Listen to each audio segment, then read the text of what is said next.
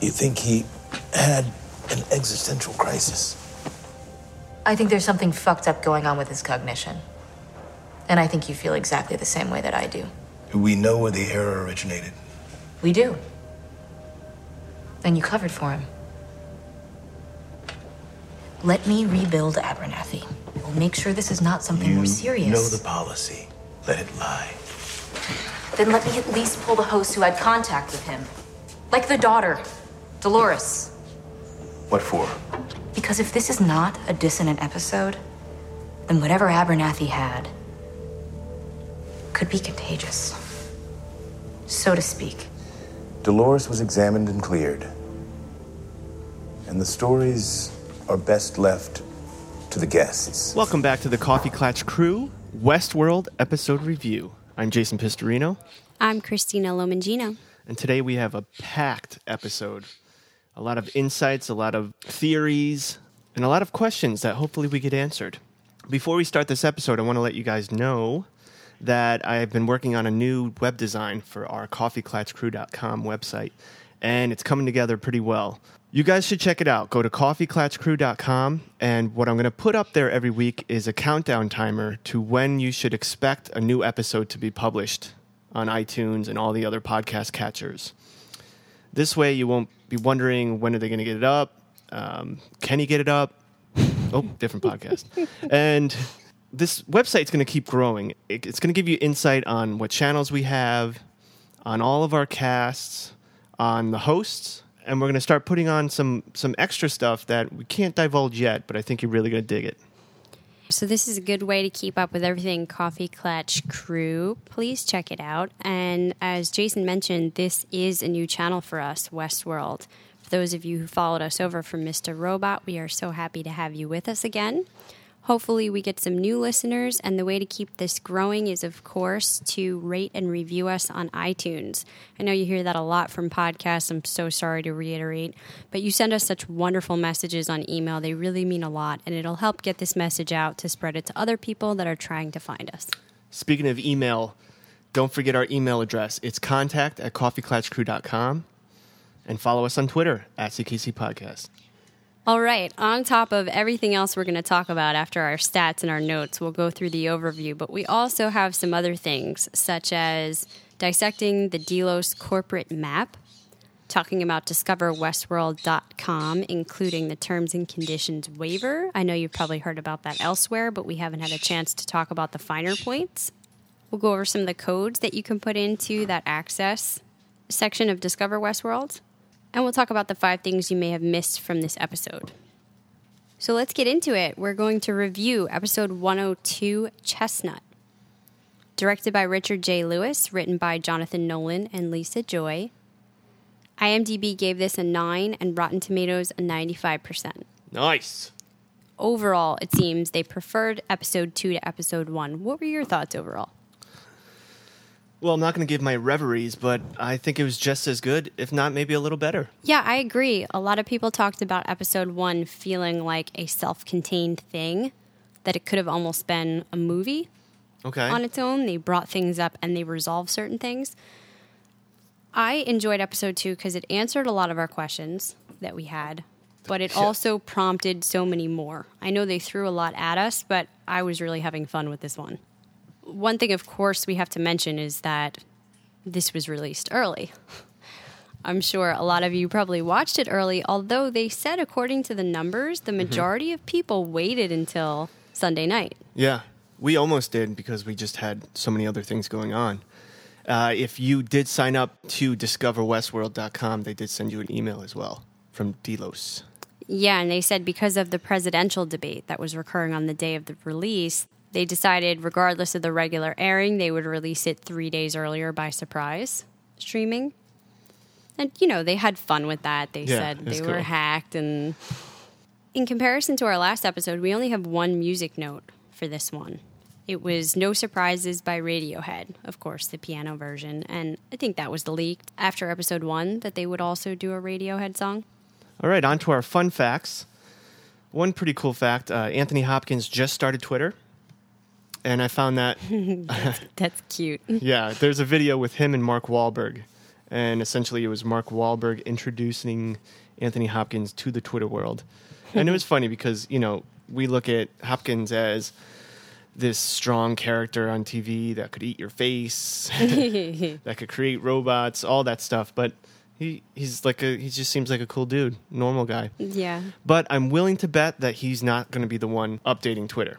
I would imagine a lot of these people are not doing it on their own. Mr. Robot, a lot of that cast, they really are doing it. It's a younger cast. And it's that kind of show. Yeah. But, you know, Anthony Hopkins has released some things about Westworld, and I'm like, there's no way he's writing this. Mm-hmm. On our Twitter, which is at CKC Podcast, we have a link to a thisisinsider.com article, which talks about a virtual reality experience of Westworld at the New York Comic Con this year. There is currently a pop-up location in New York City designed to look like the Delos arrival area, where fans of the show can play guest for 15 minutes in a VR experience. Oh, that's cool. Very Mr. Robot-esque. I feel like they're following the lead of Mr. Robot. There are certain things like that plugged in here. Which is cool. I don't mind it. Find what works, see what fans like. And they're doing it in this really cool way.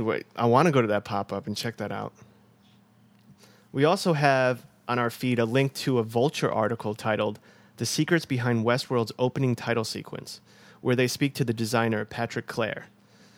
You may know him best for his work on the opening title of True Detective. Mm-hmm. Remember how epic that was? And it's pretty cool. They really go into depth of what made him use such imagery and what gave him the feeling, what made him bring that up. You know, I really like looking at these opening title sequences. And another one that comes to mind, it's nowhere near the beauty of this. Something about, though, the feeling of it is a little reminiscent of The Night Manager as well. The way things slow pull up on the screen and just that kind of monotone black and white coloring. Okay. Totally different content and style, but there's just a feeling to it. Well, I think that's just the case of styles coming in What's and out popular of fashion. right now. Yeah. So that's the style that people are really digging right now. So they'll follow that. Mm-hmm. I do that with my designs. You know, certain styles are in, so you tweak that and utilize that. Yeah, well, also, we'll talk about this more later, but they have a strong black and white theme running through both visually and thematically in Westworld. A lot of people have been bringing up the white hat, black hat thing, which we will get to when we talk about Logan and William. I don't want to spend too much time because you've probably heard all that before. Right. But it exists elsewhere, including this opening title sequence. Mm-hmm. At first, I wondered if they were trying to show us that these people were going to be split into groups of white and black, good and evil. This feels like too complex of a show to be that. Like they'll present it as that, but eventually they're going to muddy the waters and you're going to have to question. But then I thought, what if they're playing with something different? And they're trying to show us that the humans in this show actually are very black and white, and it's the so-called robots that have more humanity and more grayness to them. I like that. I like that theory. That's cool. But the black and white, I love the juxtaposition between the dirty Wild West and the clean, white-walled, white-floored real-world depictions. Yeah. You know, it acts as showing us that it looks futuristic, kind of like an Apple store. I mean, their subway was cleaner than our house. And, you know, because we don't know what the future holds, that's what we see the future being, everything very clean. You can say cold, probably. Mm-hmm. But I think it's just, again, it's a juxtaposition between the world that is created and the real world. Yeah, well, the creation, the fabrication of Westworld feels more real. Even when they go to those shots, it's not just dirty. Mm-hmm. It's bright. It's vibrant. The colors, it's so saturated. Yeah. And the landscape looks so beautiful, even when it's gritty and dirty in the saloon. You just feel like you're so much a part of things. Even the dresses that the women wear, very colorful. Whereas the quote-unquote real world felt a little sterile. Yeah, definitely. So that's what we found on Twitter. We have that and many other stories. So make sure you follow us on Twitter at CKC Podcast. And feel free to talk to us. We write back constantly. And we're creating a good following there. I just love talking to the fans throughout the week. Yeah. So we're not just talking once a week to them. That's the best part of this experience. And we'll go to our Clatchers comments section a little bit later on. I will save the bulk of our responses for that. But I had a fun fact for you, Jason. Awesome. Go From for one it. of our listeners, Rachel from North Wales, UK. We'll mention her thematic points later, but she ends by saying, gossipy side note related to your interest in the stunning Angela Sarafian and her history with Rami Malek, Yes. because she's a robot fangirl. They did date around the time they starred in the last Twilight film together. They were both vampires of the Egyptian coven, Okay. her and Rami. But Rami is now rumored to be dating Portia Doubleday, Oh, Angela in the storyline.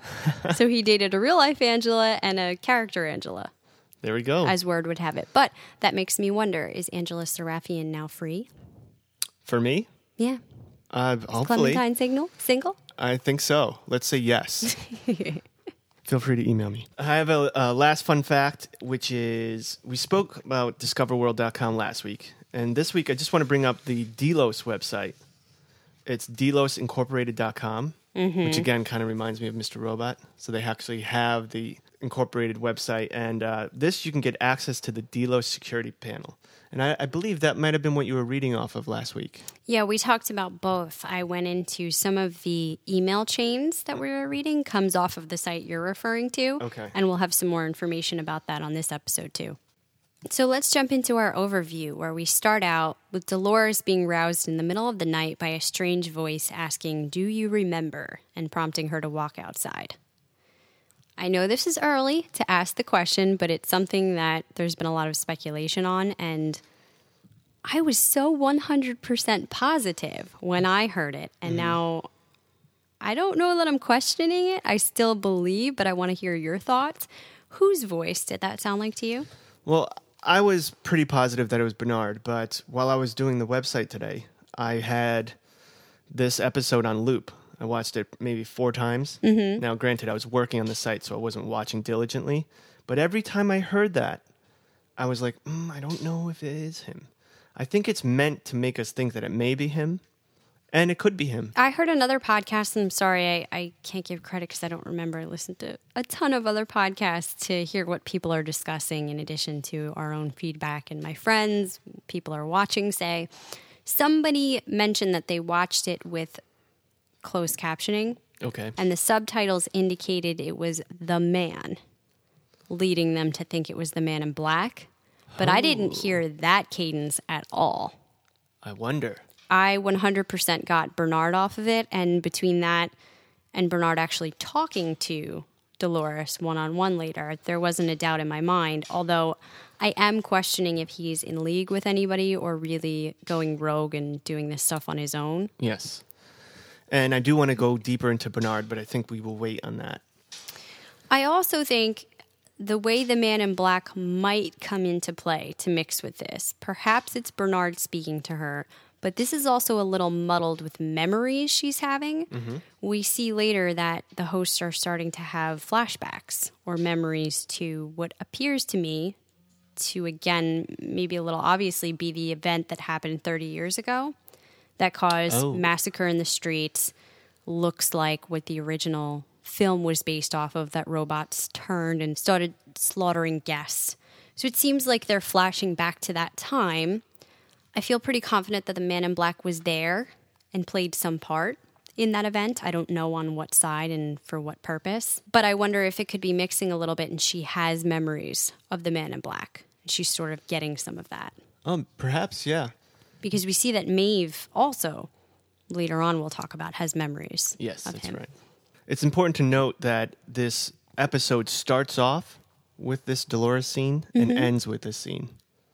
And this is the second time, right? Episode 1 started off with them pulling up on her in the dark room, being questioned, naked. Right. And they run the interrogation on her. And then it ends with her swatting the fly.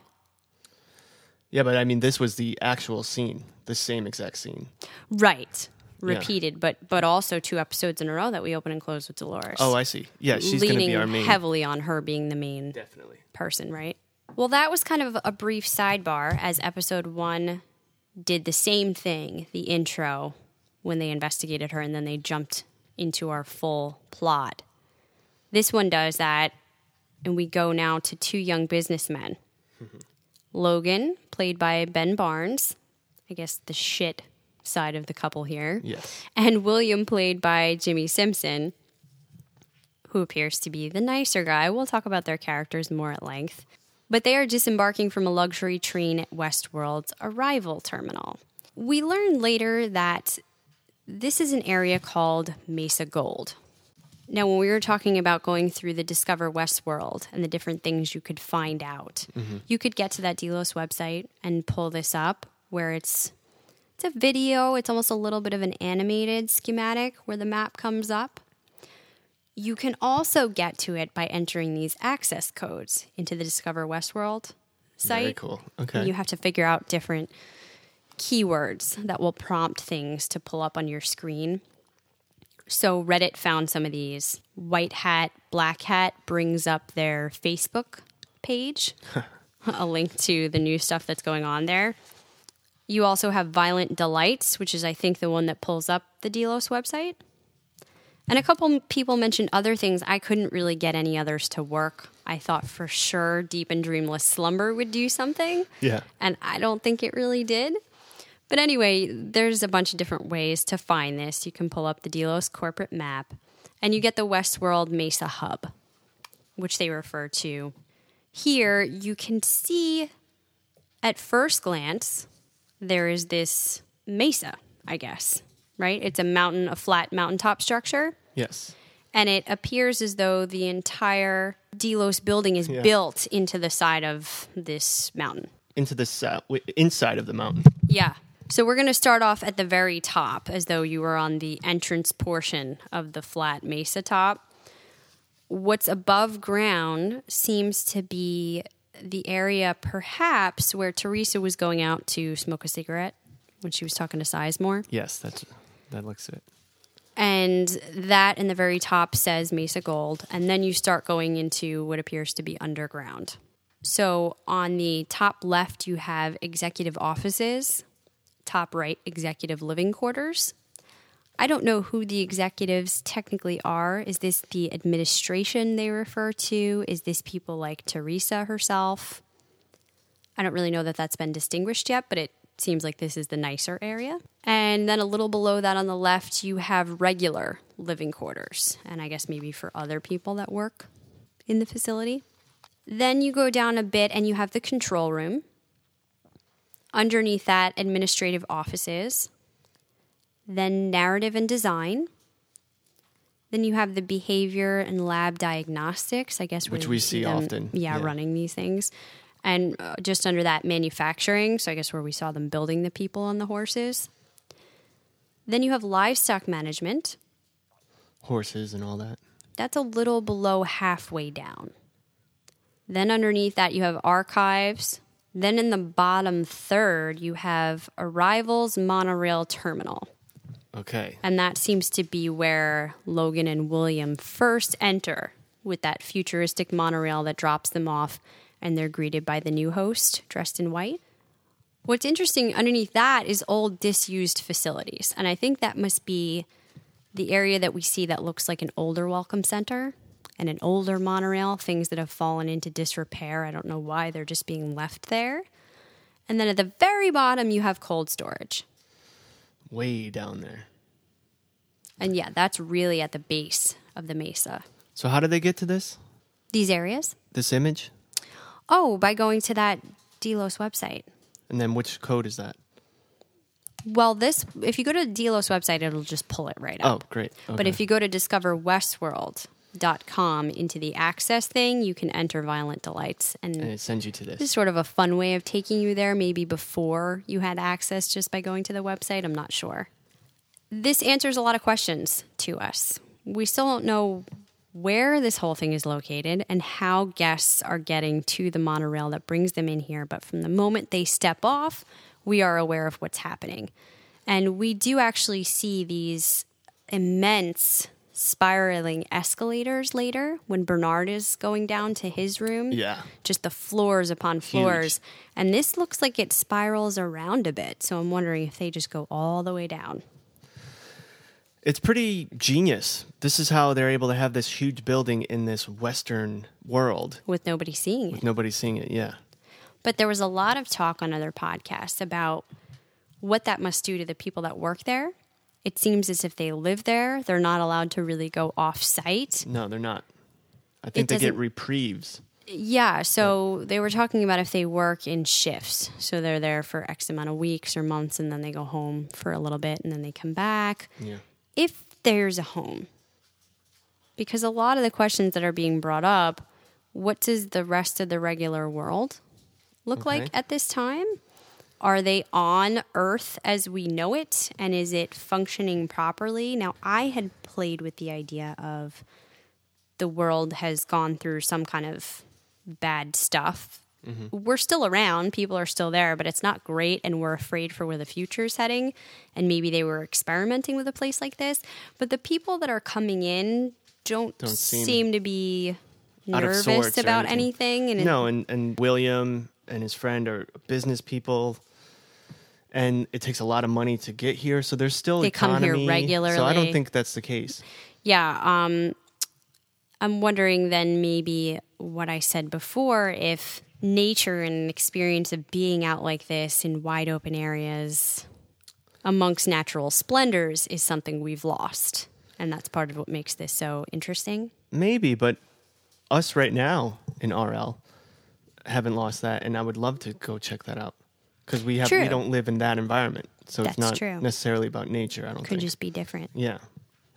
But also, Jamal, who's not here right now, but he spoke last week about not seeing the real world. Mm-hmm. But now we do. We got to see the real world future, and we got to see what it looks like. Kind of, but nothing really outside of Delos still. Oh, I guess you're right, yeah. Because they entered on that monorail, so we don't know outside of the park still. And we do see that the clothing is not very futuristic. It is so nondescript. They're being very careful to not tell us anything about this could be in the past, this could be in the future. Like, just very plain. They did a good job with. Yeah. Well, I'm glad they didn't give. Whenever a movie or a show tries to depict what the future clothing would look like, it often looks cheesy. Even the monorail was just, they tried to keep it super simple so that we still don't quite know how far forward we've gone. Right. But again, I love, like in episode 1, they take us in on the train. They introduce us to the world with the characters. It's happening again.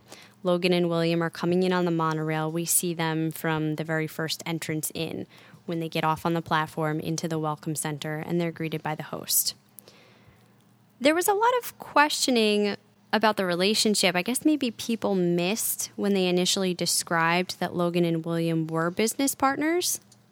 They were saying, are these two friends? They don't seem to really like each other. Maybe he's a brother-in-law or a brother-in-law to be, and he's being dragged on. It seemed very clear to me they work together. Yes. This is somehow prompted by work that they're supposed to go.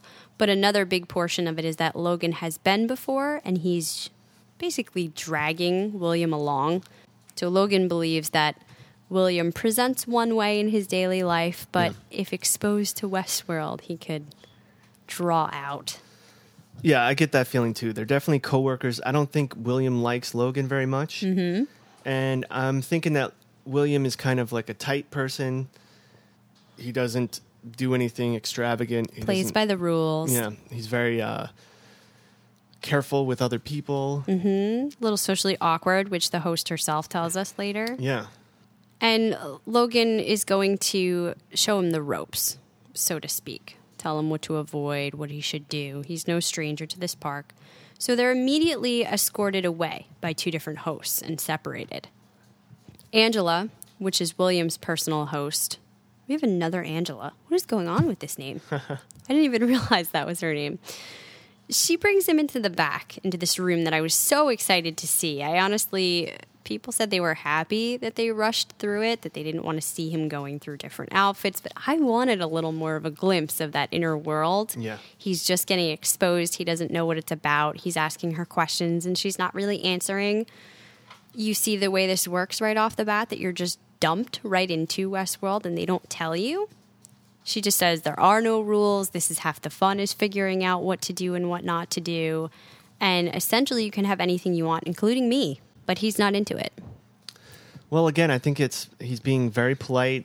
He's very uncomfortable with it. He's not ready to just stop the social norms that he's used to and go for it. She was hot. I would have done something. Not even the having sex. He doesn't even want her to be there while he changes to help him. Yeah.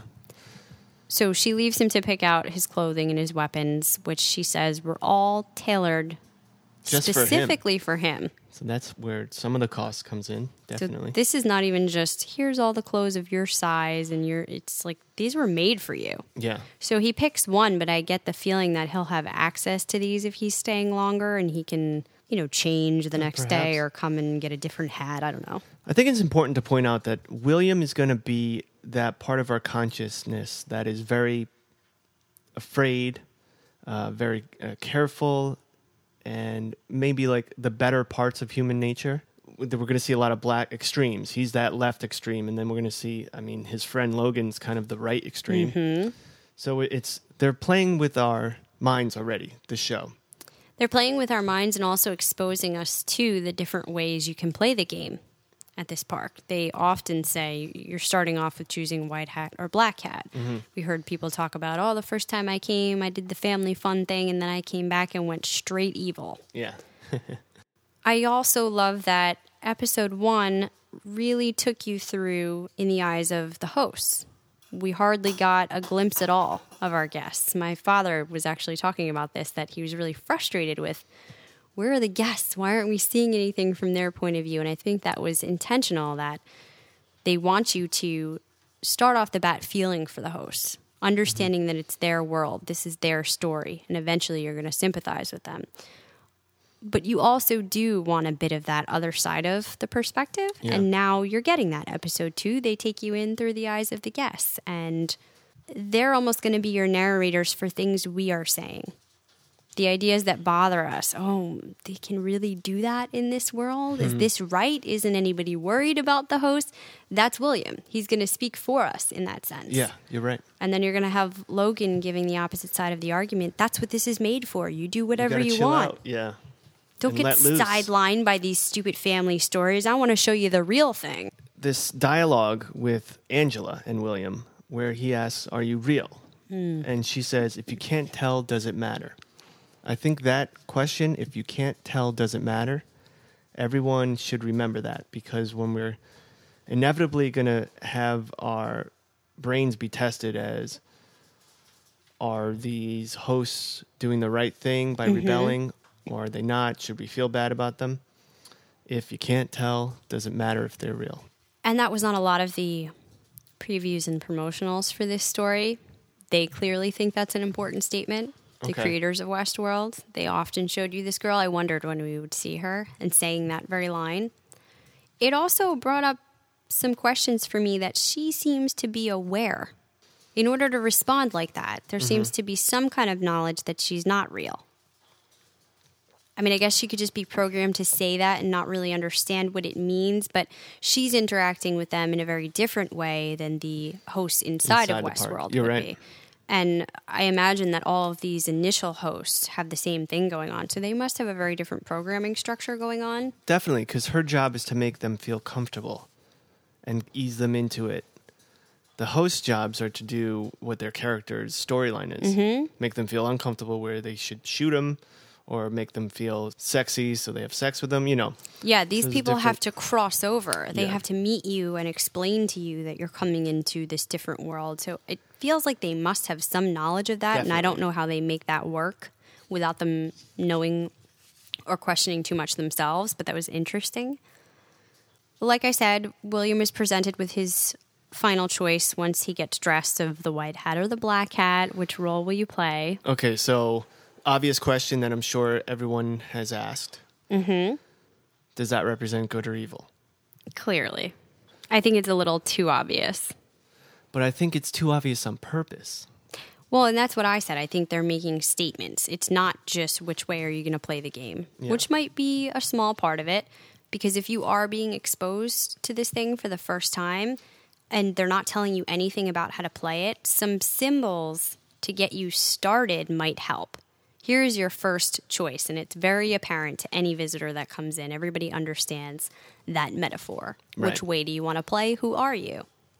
And Ford told us that a good portion of this game that people enjoy and keep coming back for is to not really figure out who they are, because they know, but who they could be. So you start off, okay, this is who you are. You're comfortable with the white hat. Logan is clearly comfortable with the black hat. He has an entire black outfit on, as we come to see later. Yeah. But that idea, I feel, will be challenged very shortly. But this is a nice way to step you up. I think I'd be the nice guy, but I would want the black get-up because it just looks badass. It looks so much cooler. Yeah. You have to admit, Logan looked pretty awesome. I'm just saying I don't foresee this show being so on the nose with everything. And I can see them playing with our heads and our emotions already. They're just tickling these little thoughts. Yeah, I talked about in episode 1 that they were presenting the man in black too starkly. He was dressed all in black, seemingly the bad guy. Mm-hmm. I thought they would turn you on your head a bit with that shortly in, that it's possible the things he's doing aren't necessarily as horrible as they seem. Yeah, I don't think him trying to find the maze, and we'll get deeper into that, is him being a bad guy. I think you and Jamal were right. Yeah, we even said, and a lot of people now have mentioned since then, but I talked about it in episode 1, I wasn't even sure that he was taking Dolores off to rape her. That was more about figuring out the game the same way he did with Kissy. Maybe. And knowing that the older hosts have some secrets to tell because they have advanced to this next level of knowledge and understanding, and he can pull that from them. I see that. So and maybe that's how he got into her head, where he could speak to her, and that is his voice. And people are wondering, is he the one implanting these time bomb codes? Violent delights is going to trigger you to start remembering and awakening, which could mean he might be in league with Bernard or Dr. Ford, or at least they're following similar aims, or he's at odds with one of them, and he's figured out these secrets to go against. Maybe he knows that Ford is trying to evolve these people, and he thinks that's a dangerous game because he saw what happened 30 years ago when Ford tried to pull that off, and they got too human, and it was bad for them. They understood what they were. This is an ethical dilemma, and he's seeing that happen again, and he doesn't want to let it. But that's going to be fun to look at later on. Now we are just getting going on our story with Logan and William, who, after William is dressed, they walk him through a door, and I thought he was going to wind up in the Mariposa Saloon, where everybody starts out in the center of town. Yeah. Until I noticed the movement, and I'm realizing right along with him that he's on a train, and this is the train that takes you into Westworld. How did he walk from a stationary room onto a moving train? Well, the train wasn't moving yet. It started moving when he goes, when do we go? Oh, it did? Yeah. I thought he walked on and it was moving. No. Right away. Because then everything started shaking. And okay. Like, oh, yeah. So it pulled up kind of like the monorail would on the inside, and all of the doors walk into a car on the train, and they walk in, and then it starts moving. Yeah, many cars. Right. And that's why these doors. And I love how the door looks like a regular door, and then you're all of a sudden in the world. Bam. It's no breaking from the immersion. It's a perfect way to shock you into this new world. Like, you don't walk to it from a real world and then kind of like have to slowly wrap your mind around it. No, it's total like, immersion. Boom, they're throwing you in the deep end of the pool. Yeah. And you've got no flotation device. You figure Westworld out as you go. I love how the center of the park is safe, and the further out you get, the more dangerous and adventurous. We were asking those questions last episode. We talked about that and it getting more dangerous at night, which we're also getting cues about here and there. People are supposed to wrap up their storylines according to these emails by 11:59 p.m. So whatever it is, we haven't seen what happens at night or too far outside of town, but it's another kind of world. Well, while we're talking about that, is this world really for kids? Because even in the safest part, the center of the park, we've seen gun shootings. We saw the robbery with our characters that I hope come back, Hector and Armistice. Mm-hmm. And then during these times, we don't see any kids. No, we don't. So we've where seen are they? One real family with a real kid, totally separated from the rest of the park. And we also saw on these Discover Westworld email chains them talking about the possibility of moving this towards more family friendly because those numbers are down. Okay. And they want to try to promote that. But the administration that was responding was telling them to cut it. No, we don't want to gear it towards more family stuff. That's not our target audience. So there might be sections that we haven't seen yet that are mainly for kids. That are safe. You know, the the husband did say we don't want to cross the river. It's more dangerous over there to the family.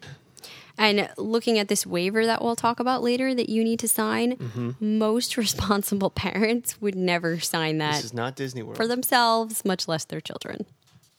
Back on our storyline, we'll move a little more quickly through the next couple of scenes. First, fixated on Peter Abernathy's glitch, Elsie insists that something is fucked up with his cognition. Something's fucked. She's talking to Bernard, and she, in fact, wants to pull Dolores as well.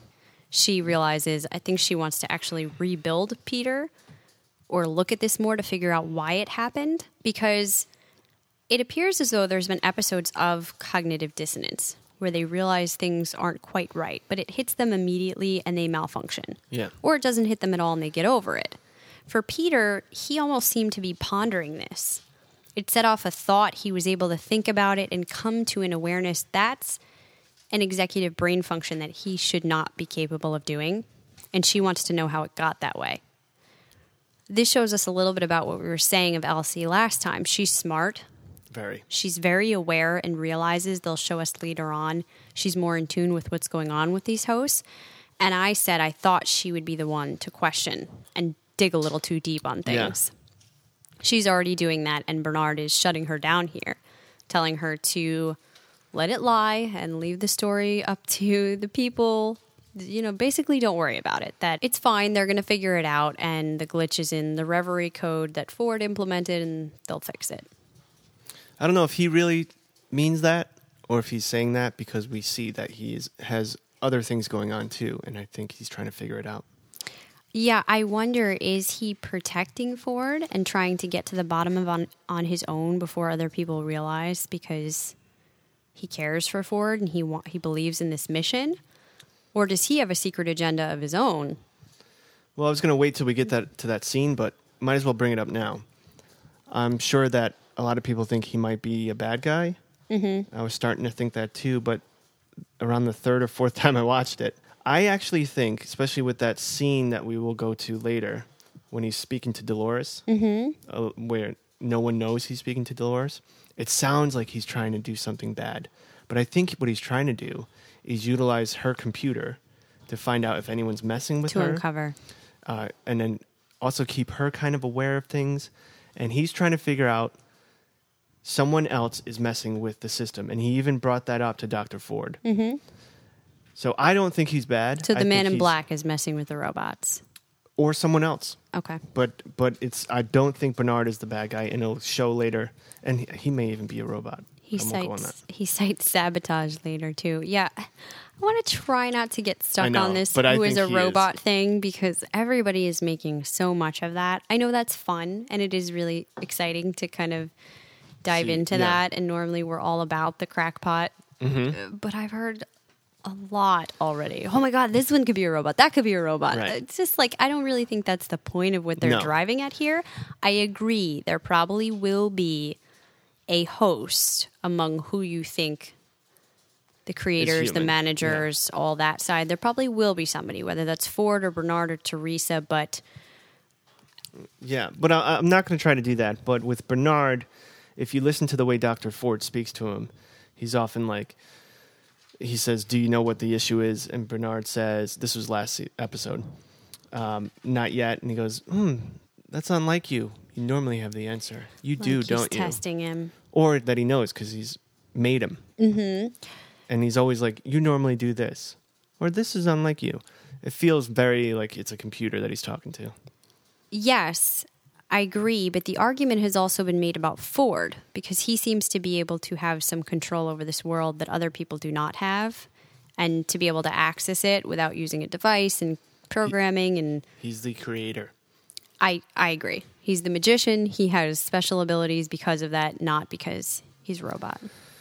If you open up a website and you need me to check out the code, I can do it in 3 seconds. It looks like magic, but it's just that I know the code. But you need the computer to do that. You can't just wave a hand and have a snake stop moving. Right, but those could be hand signals that he programmed in there. Specifically for himself, so that he has ultimate control. I agree with you. I think more than likely he is being enhanced or kept alive through some kind of added mechanical, programmed, artificial something, that he's human, but he's a bit of both, maybe. Maybe, I don't know. But I don't think all the way. If I was a robot, I'd be like, why'd you make me old? The fuck? No, I mean, like, like he's failing and maybe his liver went, and so they had to give him an artificial liver. You know what I mean? Something like that, but he's not completely host top to bottom. Anyway, back on our storyline. Sorry. Speaking of Dolores, she walks through town and suddenly remembers. Oh, scary scene. She sees the street. There's a lot of dead bodies around. We said this could be that incident from 30 years ago. It was pretty major. That's what her and Maeve both are seeing, so something big happened. And in fact, it is Maeve here that interrupts the memory, starts talking to her.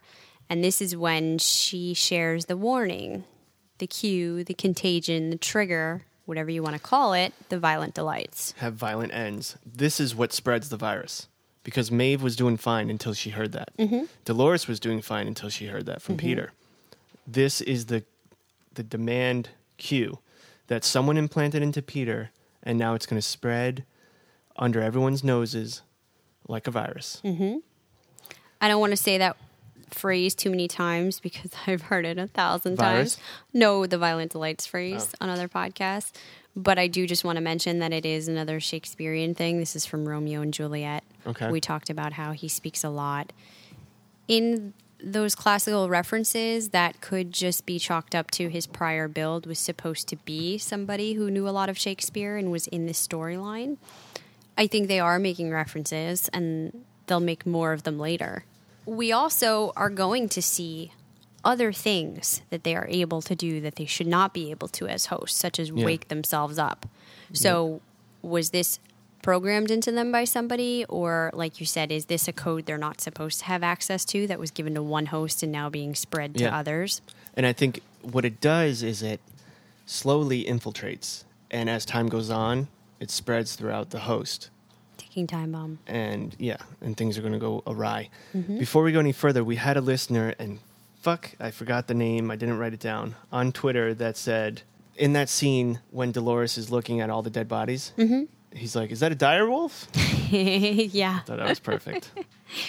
Next, we go to the Man in Black, who arrives in time to free Lawrence, played by Clifton Collins Jr., a new character here. He's blindfolded. He's being hung up from the gallows, about to be hanged. And he comes and shoots everybody else and takes him down. Yep. And I love that because you don't get to see it happen. You're in Lawrence's position, just hearing the shots and wondering. It was very cool. You knew it was going to be him that survived, but they show you the fear that's going on. Again, a very human emotion happening in this host. I need to reiterate that Ed Harris is the perfect person to do this role. I love him. I think he's doing fantastic with it. We'll talk about that more later. There was some complaints, but I think maybe just looking at scenes the wrong way. Yeah. And if you change your perception on that a little bit, it might bring you more enjoyment. So the Man in Black here thrusts Kissy's scalp at him with the maze on the inside. What is this? You know exactly what it is.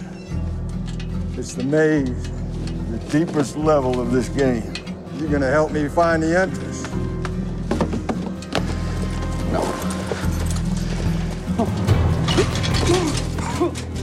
Illustration that looks like programming, like some kind of brain, but also definitely reminiscent of a maze. Yes. Now that we're thinking about it. And he says he's convinced Lawrence can help him find the entrance to the maze. So this deeper level he's been talking about, he is targeting these older hosts who could know, from Dolores to Kissy to Lawrence now. Then we go back over to Maeve, who is flirting with a disinterested guest when she begins to remember. This brutal attack is coming back to her more and more, and she's being pulled out. The guest is clearly alarmed by this behavior and not interested anymore. And then Maeve reawakens in a diagnostic state, where the narrative texts are trying to just basically bump up her aggression a bunch. They have no subtlety, no finesse or understanding. Let's just make her attack the guests, make her more sexy. That'll work. And what's frustrating is that if she doesn't do this right and they can't tweak it to get her to do her storyline the way they want it, they're just going to decommission her. Well, we're seeing the fact that to these other people, it's just a job. And they have these nuisances often, and they just want to get it off their plate. So Maeve, her numbers are down, and they think, well, she lost that person because she just went into a thought pattern about her She was withdrawing, dream, yeah. and she was just she got frozen, and it was very awkward. So that guy just left. So we bump up her aggression because she's supposed to be the head mistress, and maybe that'll fix it. Yeah, but they clearly don't have a lot of understanding about the nuance to human behavior and what's actually going to sell this for people, because we're going to see later that bumping it up work. by 10 points is no good. That's going to turn people off. And they send her back, though, into the fold to see what's going to happen. Meanwhile, troubled by this Abernathy incident, Bernard goes to talk to Ford to tell him he retired the two hosts, but he's worried that there might be outside interference, perhaps even sabotage. So this is the line. I don't know who he thinks is in on this and perpetrating it. We retired the two hosts in question. You taught me how to make them, but not how hard it is to turn them off. You can't play God without being acquainted with the devil. There's something else bothering you, Bernard. I know how that head of yours works. The photograph alone couldn't have caused that level of damage to Abernathy, not without some other outside interference. You think it's sabotage? You imagine someone's been diddling with our creations? It's the simplest solution. Just Occam's razor. The problem, Bernard, is that what you and I do is so complicated. We practice witchcraft. We speak the right words. And we create life itself. Out of chaos.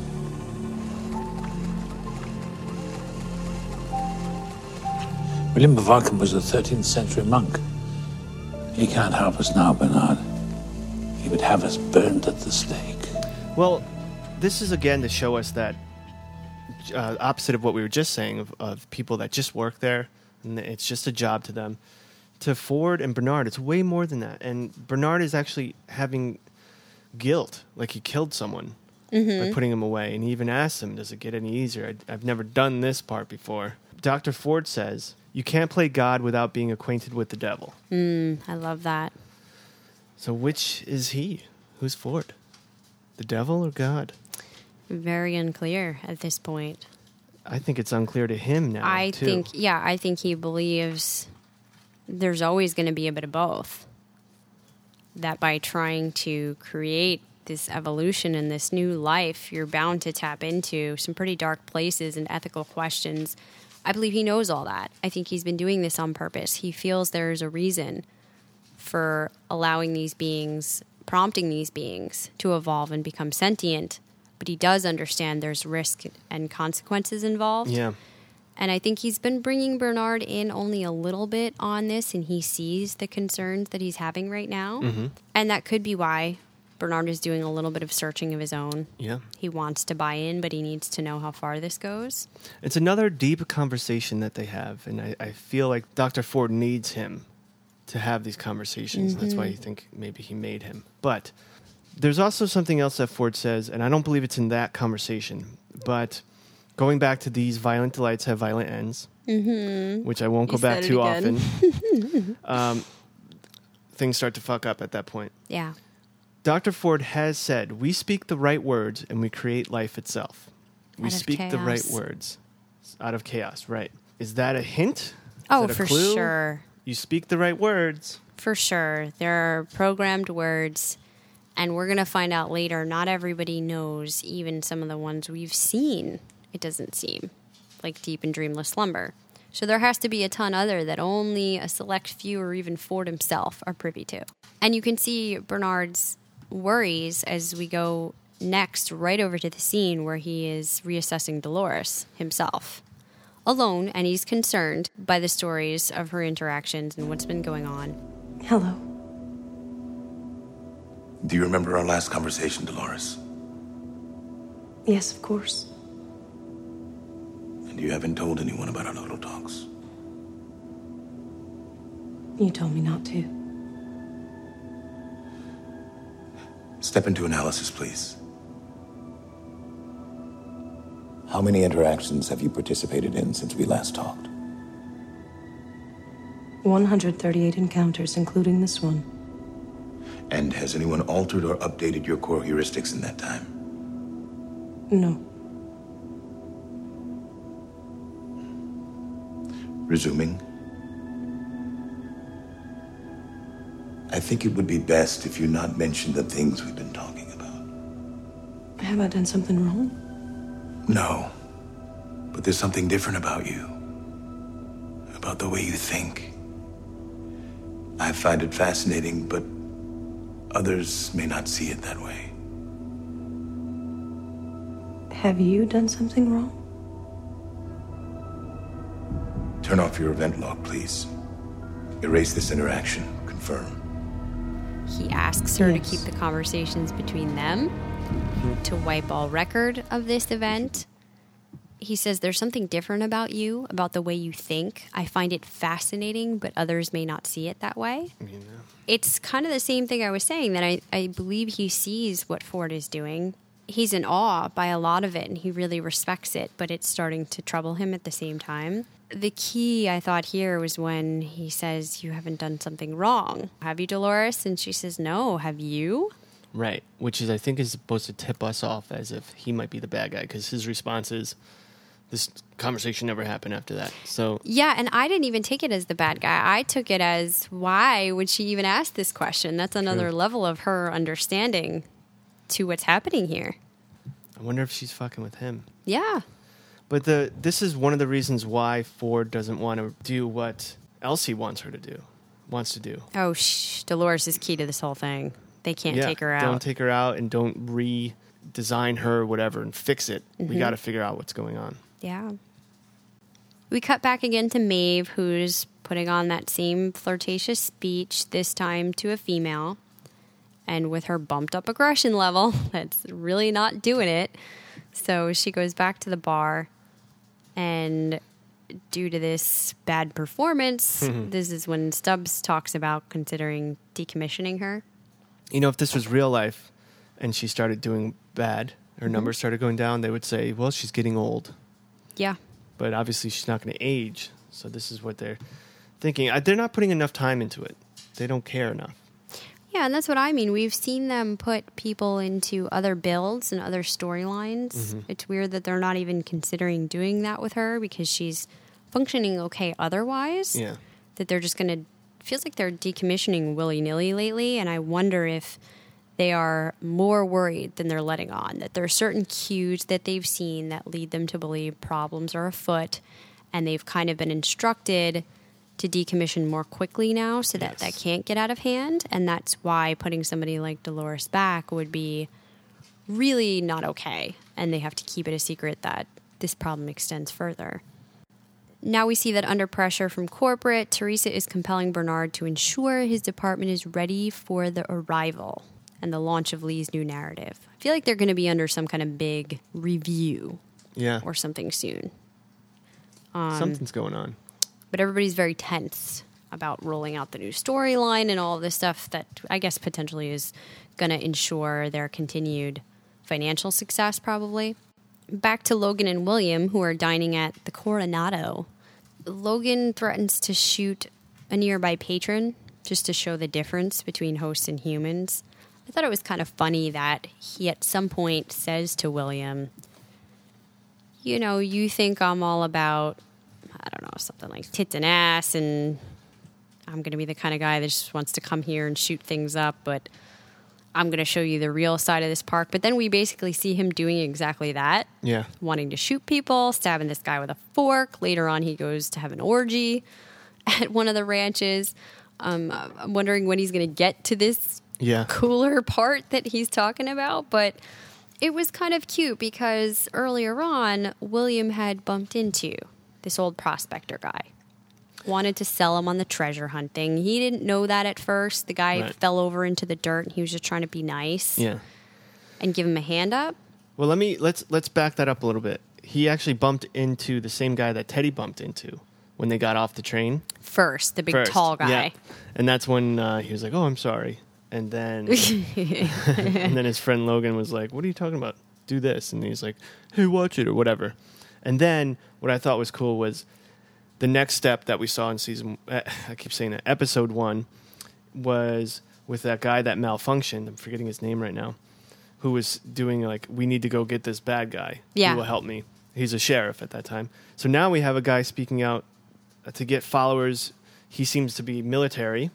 And he's definitely talking about getting land from the Native Americans. Yeah. Remember, I said last episode that we haven't even seen the Native Americans yet. So that's going to be an epic storyline. And yeah, and this is what made a lot of people think that the Logan Williams storyline could be happening on a different time frame, that we could be seeing a little farther into the past here, because the storyline seems a bit older and you have this older looking host of a prospector who's more pushy, doesn't have the finesse of newer guys. I don't see a ton of evidence to that. I know why they're saying it, but I think that, like you said, things might start very similar. That might not even be every single day. It might run on a 2-day clip or a 3-day clip or whatever. Even if it starts the same every day, things change as guests interact. And that's the beginning of the journey. Everyone gets off there, so maybe that is every day because there's new people. If you're a guest that's been there 3 days, you're not going to be at that opening section. Yeah. So that might be the case. But then we get to what you were speaking of. They didn't bump into him. He fell off his cart. And that's when William goes to help him. Yeah, bump into as in met. He sees him fall in the mud and goes to help him up. So then Logan says, he's just trying to get you to go on his adventure. It's a sidetrack. So this made me ask, in this park, last episode I thought you pay to go into the park and then it's open field. But I'm wondering, in this park, do you have to pay for each adventure? Or it might be more expensive to go on the longer or outside of town storylines. Or I think somebody mentioned, I want to try not to get too into the storylines that are being super talked about on other podcasts, but because I don't love the comparison of this to Disney World. Right. I do, though, get the point here that there is a center hub to the park, and that's where they're trying to get more money out of you or sidetrack you into the things they can make additional profit off of. So if they could suck you into the treasure hunt, they're going to get you to buy X, Y, and Z. And if you do the shootout, then you'll get the photo taken later, which you can only have a photo taken by Westworld. And so there's much more to sell right here in town. So they want to keep you stuck here and on their specific adventures, things they can make money off of. They don't want you going out and figuring out these other games where you can spend days on end just following that deeper level. That's not going to profit them. So you further. do have to pay for adventures while you're in there, you think? I think there's, not that you necessarily have to pay for separate adventures. I think some of the things they'll rope you into in the center of town could run you more money. So they want you staying there and spending more. I think the minute you get outside of their hub, like, again, I don't love it, but think of Disney World. If you're right there where the restaurants are and you take the photos and you have the special T-shirt made and the stuffed animals. Oh, I see what you're saying. That's all right here. And so they'll have this guy have you waste more time here and do his thing, and somebody else wants you to take a photo here. And Logan saying, don't get trapped by that. We're going to go where the real fun's at. Got it. Okay. On a true adventure, not a bullshit storyline like the treasure hunt. Okay.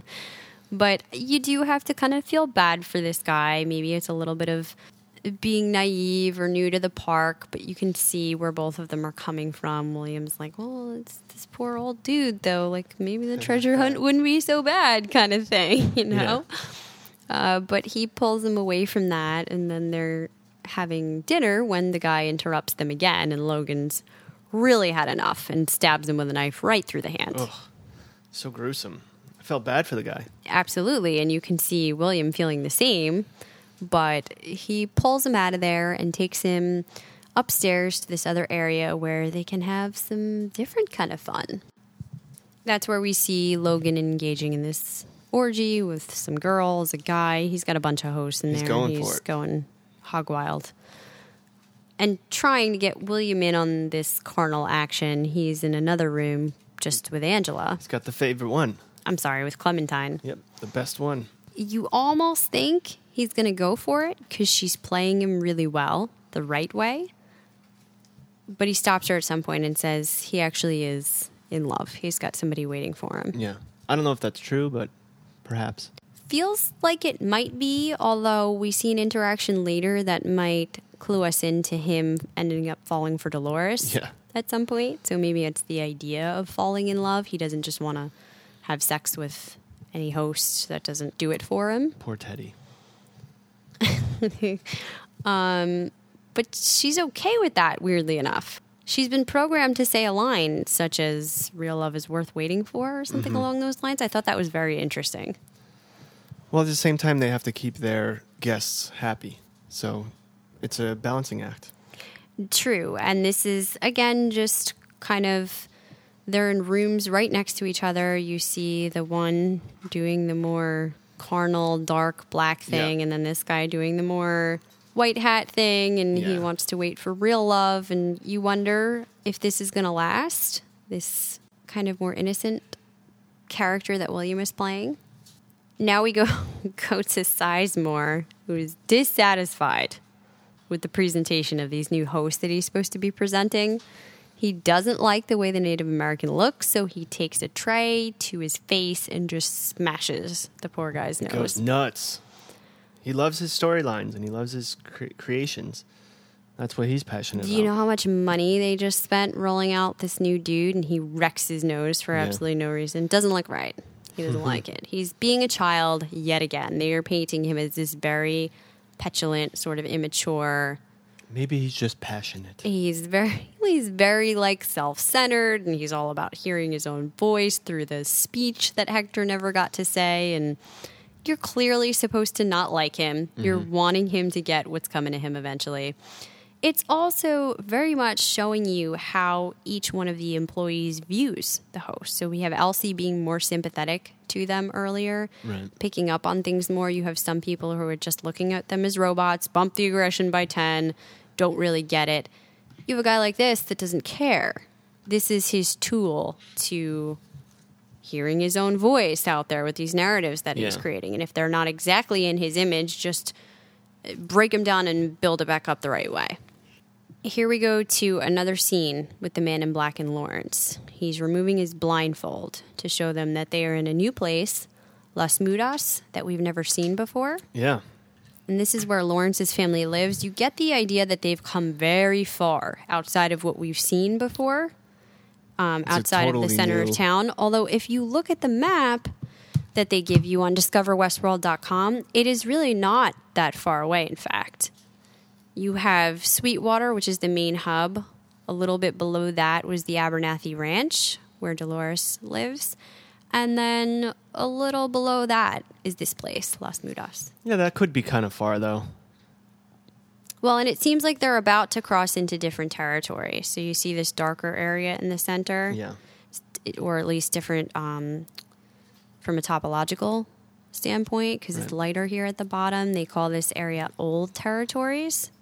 They are just still in this one central part right now. It's like the happening spot. And then I think the lower part is wasteland. A lot of desert. So, yeah, you get the feeling the Man in Black's about to cross over into that. But for now, he's in this town where Lawrence's family lives, trying to get more information. And this is where he locates the wife and daughter. And he sits them all down. He's demanding information from Lawrence first. Yeah. You can tell that, especially in their first scene together, that he knows Lawrence very well. So he's been planning this for a while. And Lawrence doesn't remember him, obviously, but because he's been wiped. But he knows he's probably done jobs with Lawrence. He's probably spoken to him. He knows that Lawrence knows something about the maze. Mm-hmm. And this is, we're seeing the Man in Black now put forth whatever he's been planning for a very long time. Yeah, I had wondered, has he gone through this same shtick with him a ton of times trying to get to the next level? But then I thought about it a little more. I don't think so. I think he's interacted with this guy a bunch through different kinds of encounters. Like you said, he knows all these random things about him, like the tune he whistles when he's taking a piss. But after all of that, however many times of coming here, there's still things he didn't know about him. He didn't know about this wife and daughter hidden away in a town. True. So can the host keep things from the guests? Like, was he, in a sense, trying to protect his family because of...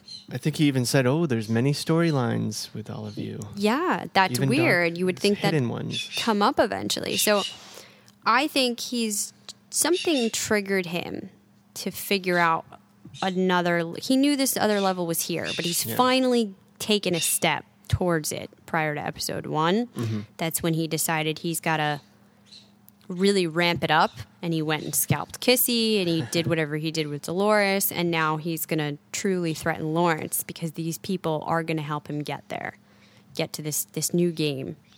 So just threatening them isn't working. This is when he decides to take out his posse, his family, whatever they are.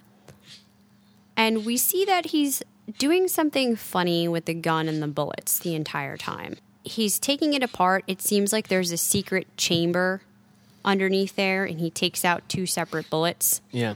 Making you to believe those could be real bullets. He stores them in a different chamber where he's actually able to fire real bullets, but people don't know about it because it's hidden or something along those lines. And after shooting them, he starts to threaten the wife and the daughter.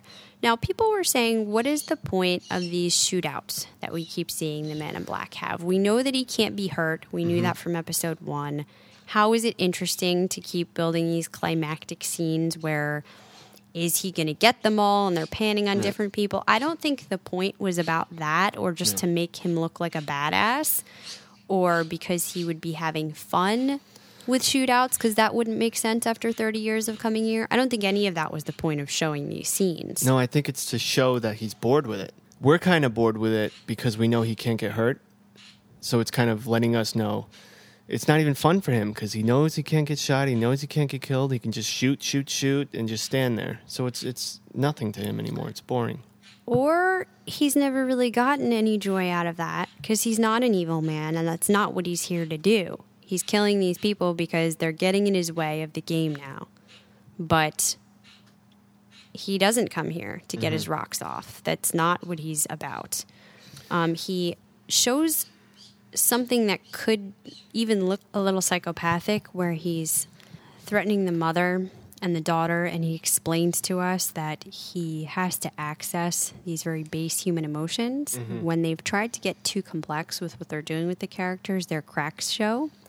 But if he gets down to those base emotions like fear and suffering, they look more real. Now, you could easily interpret that. He's being evil. He wants to really see them suffer. He wants them to look human. But I think he's analyzing that.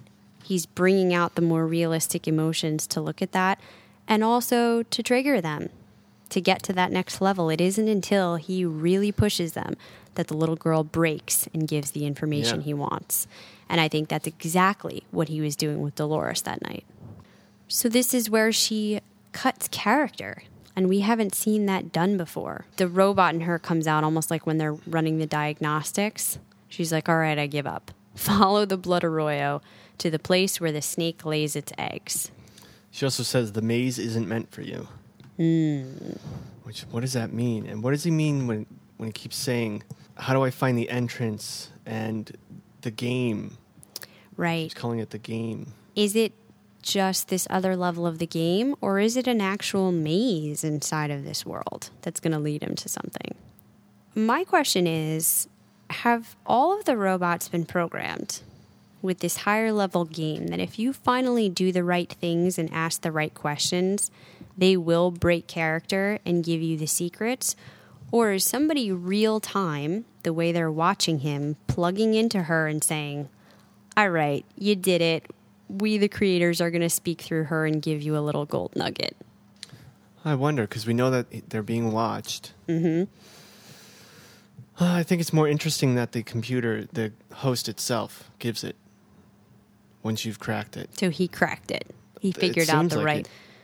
That would be cool, and I could definitely see that. And maybe even on top of saying the right things and cracking it, you also have to be allowed access to that. So because he's a VIP member and a gold member, if he does play the right way, he could get there, but maybe your regular Joe Schmo couldn't. Now, we do see people watching him. Do you think he is being followed? My father asked, you know, when people come into casinos and you know they're, let's say, playing the table or they're card counting or whatever. First, they watch them so that they can see how is this guy getting over on us? We want to know what he's doing right. We want to to learn. Do you think that could be what they're doing with him, or is it just he's being allowed to follow the game because they want him to find something? Because Ford has said, let him get to this point. That's a good question. I don't know. Like, is it generic or is it really more specific to this special dude? Could anybody that came in and paid a ton of money get to where he's at, or is he special? And what does that even mean? We have learned, finally, some kind of time limit, that these guests can stay for a max of 28 days. Right. And then they have to go home. This guy says he's never going home. Now, yeah. He's gone home plenty of times, but now he's not. This time he's in it. Now, what do you think he means by that? He's going to find out the door to the maze, and that'll answer our question. I don't know what that means. So maybe he could live forever here. Maybe when he unlocks the game, he's going to bring the whole damn thing down so it won't matter. Maybe he's planning on dying here. Maybe he's planning on having his consciousness uploaded to a robot so he will live here forever. I wonder. I think it's too early in the show for us to have that kind of real answer, which is good. But yeah, it's a good thought to have. Good things to ponder, right? This scene is fun. Ford takes a solitary walk through a deserted section of the park. Seems like an area we have not been privy to and is really isolated. I think that's the bottom half of the map. Yeah. And I thought he had mentioned a ghost nation or something along those lines, which you actually do see an area called Ghost Nation way south of Las Mudas. It looks like one of the farthest south areas you can go in what's called the Old Territories. And because it is so abandoned, and we see that building like buried in sand out there, I'm thinking that's got to be somewhere around where he wound up. I think so. Which makes it curious what he's doing there, and also the fact that he's stopped by a young boy who seems to have strayed from his family. I really thought it was a real boy. Yeah, I thought it was a kid that strayed from his parents up until right at the end. He tells him to go back. Whole storyline about being on vacation. It sounded very much like that was going on. And I missed, other people said later, the commonalities between them, that this kid was actually dressed very similar to Ford. Oh, I didn't notice that. Which it looked like he had like breeches or shorts or something on. So I don't know what was similar. I got to go back and rewatch. But they were saying, is this one of Ford's creations? Did he put some of himself into this boy so that when he needs to go out and brainstorm and tap his imagination that he had as a child, he can kind of like bounce things off this kid who will look at it with fresh eyes and wonder? And I kind of like that theory. Not that he's actually somebody from his past, but just this is how I come up with my ideas. I use my own creations, and that's kind of cool. Maybe furthers the idea of what you're saying about Bernard being a host, and that's his next level of doing that.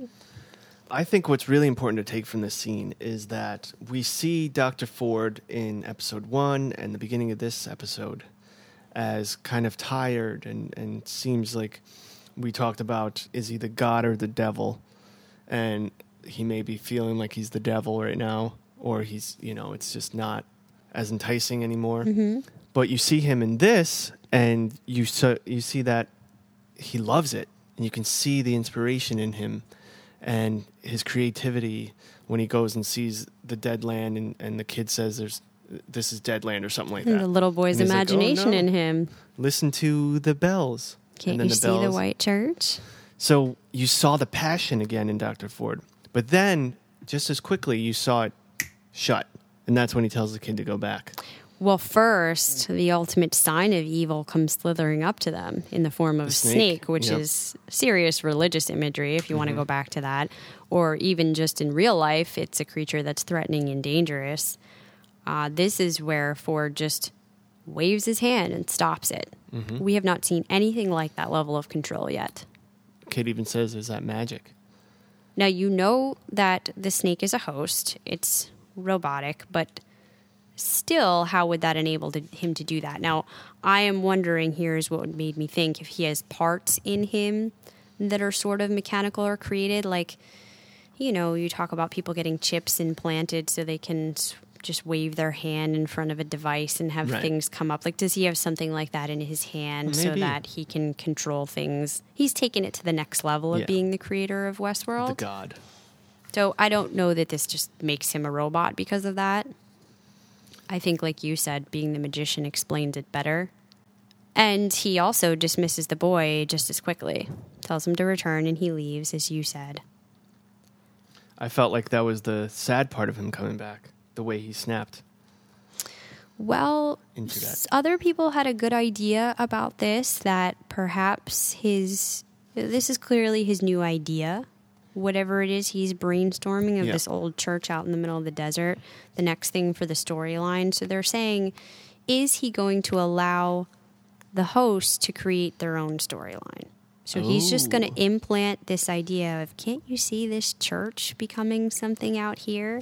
And the boy's going to go back and they are going to manufacture their own that would be pretty cool. existence, their own storyline. And the next level is really allowing them to become for themselves, maybe implanting the idea of religion or something else happening there.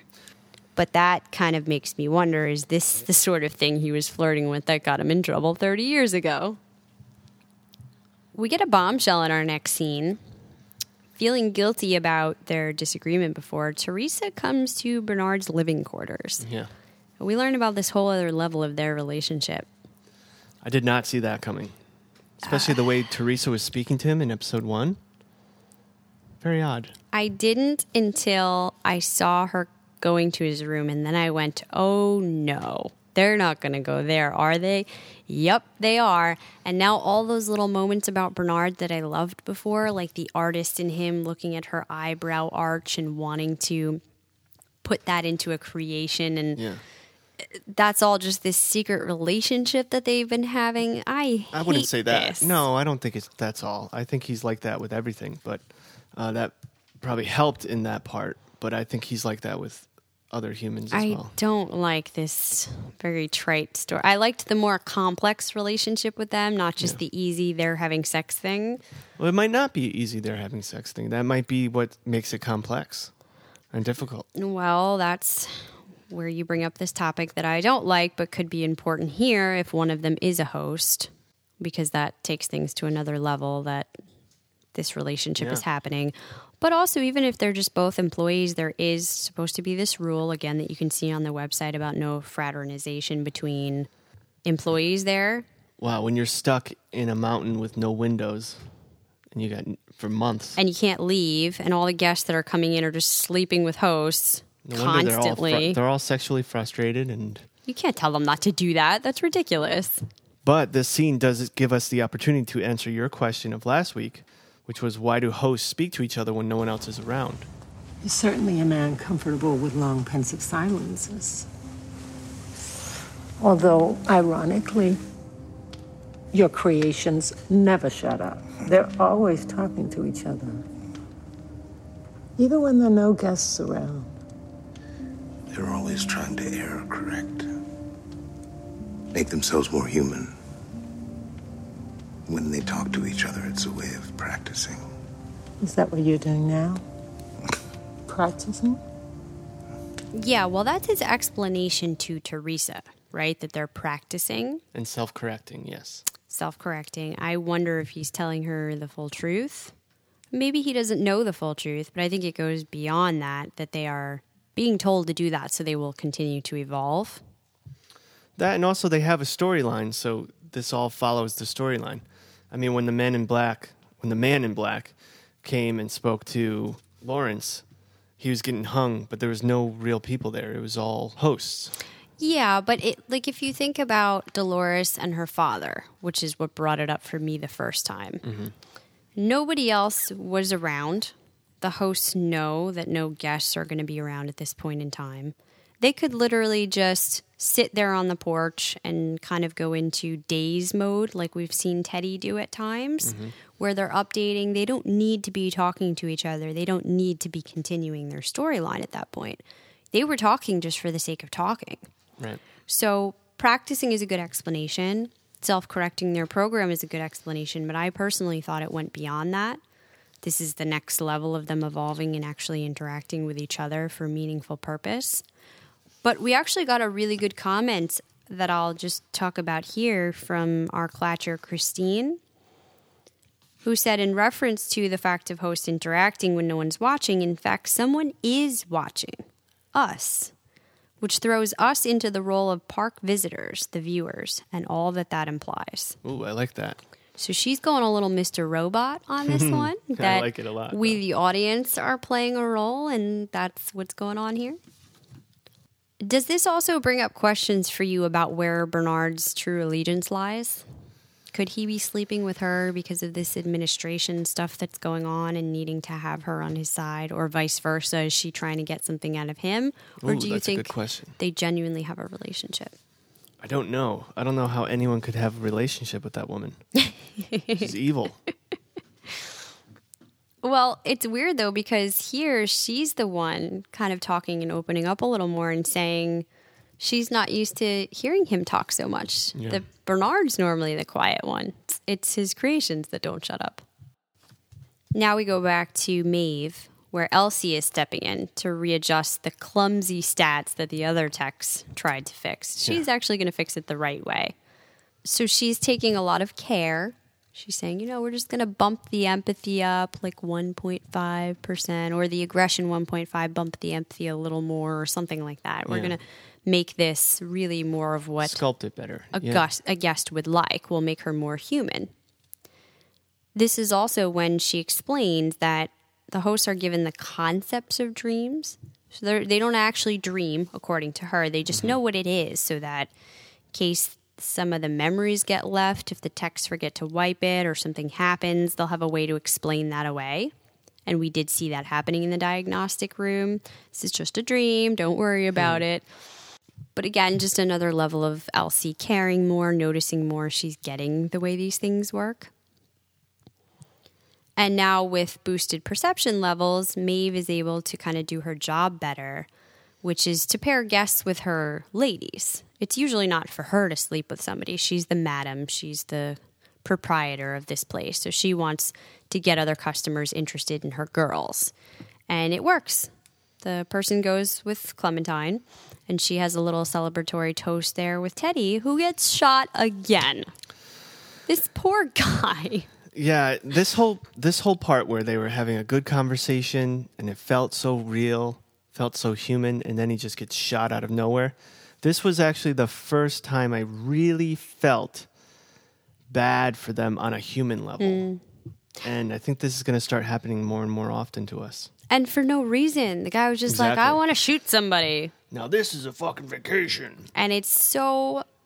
No matter what it is, that's Teddy's ultimate conclusion in every story. Whether it's because it's built into the narrative, or just some guy decides he wants to shoot somebody. That sucks. Again, I'll say poor Teddy. They were having a great conversation. Yeah. And then he gets shot like 18 times. Well, this next scene was intense too, where Maeve finally goes home, and she's going to go into sleep because she was tired. I forgot to mention that when she was talking to Clementine before, they were talking about having nightmares. Yeah, and being tired. Right. Yeah. The first cue of many that are going to happen in the latter half of this episode, that more is going on physically with these hosts than we thought. We didn't really think a lot about them having biological processes. Yeah. I mean, we've seen them eat and drink and whatever, but I just thought that was part of making them look more real. But there's more happening there. Definitely. So she goes home, and she actually does dream. Yeah. This is no fake thing happening. She's remembering her life, where apparently she had a different build that she was just like on a homestead. She had a child, So a it little was an girl. older storyline that she was a part of. Yeah, and then she's got these memories of this brutal attack, which we see more in detail, this Native American coming to try to scalp her.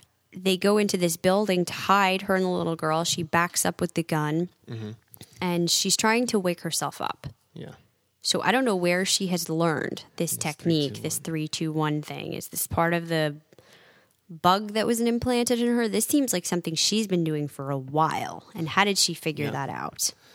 Well, there's a couple things I want to talk about. I think this is when she was more down south. So right now she's obviously in Sweetwaters. So her house is more in those Deadlands. The Ghost basically. Nation or something Yeah, down and there. she was more like a farmer and a wife. And we see the Native Americans. This looks like a storyline. This doesn't look like a 30-year-old issue, the 30-year-old problem. I think this was a storyline that she gets... Yeah, I think it was a storyline that they reproduced with the Native Americans, but I think they're showing you the part of it that was happening right before the 30-year-old incident. Okay. Because then they go right to the Man in Black, and he seemed to be a part of that when that was happening. So it was hard to tell if this was all supposed to be part of that same memory or if it was the way weird dreams work. Well, I think in the storyline, she goes through that every time, but then that last time, it wasn't the Native American that walks in. It was the Man in Black. Man in Black. So was he actually there in that memory, or was that a different memory?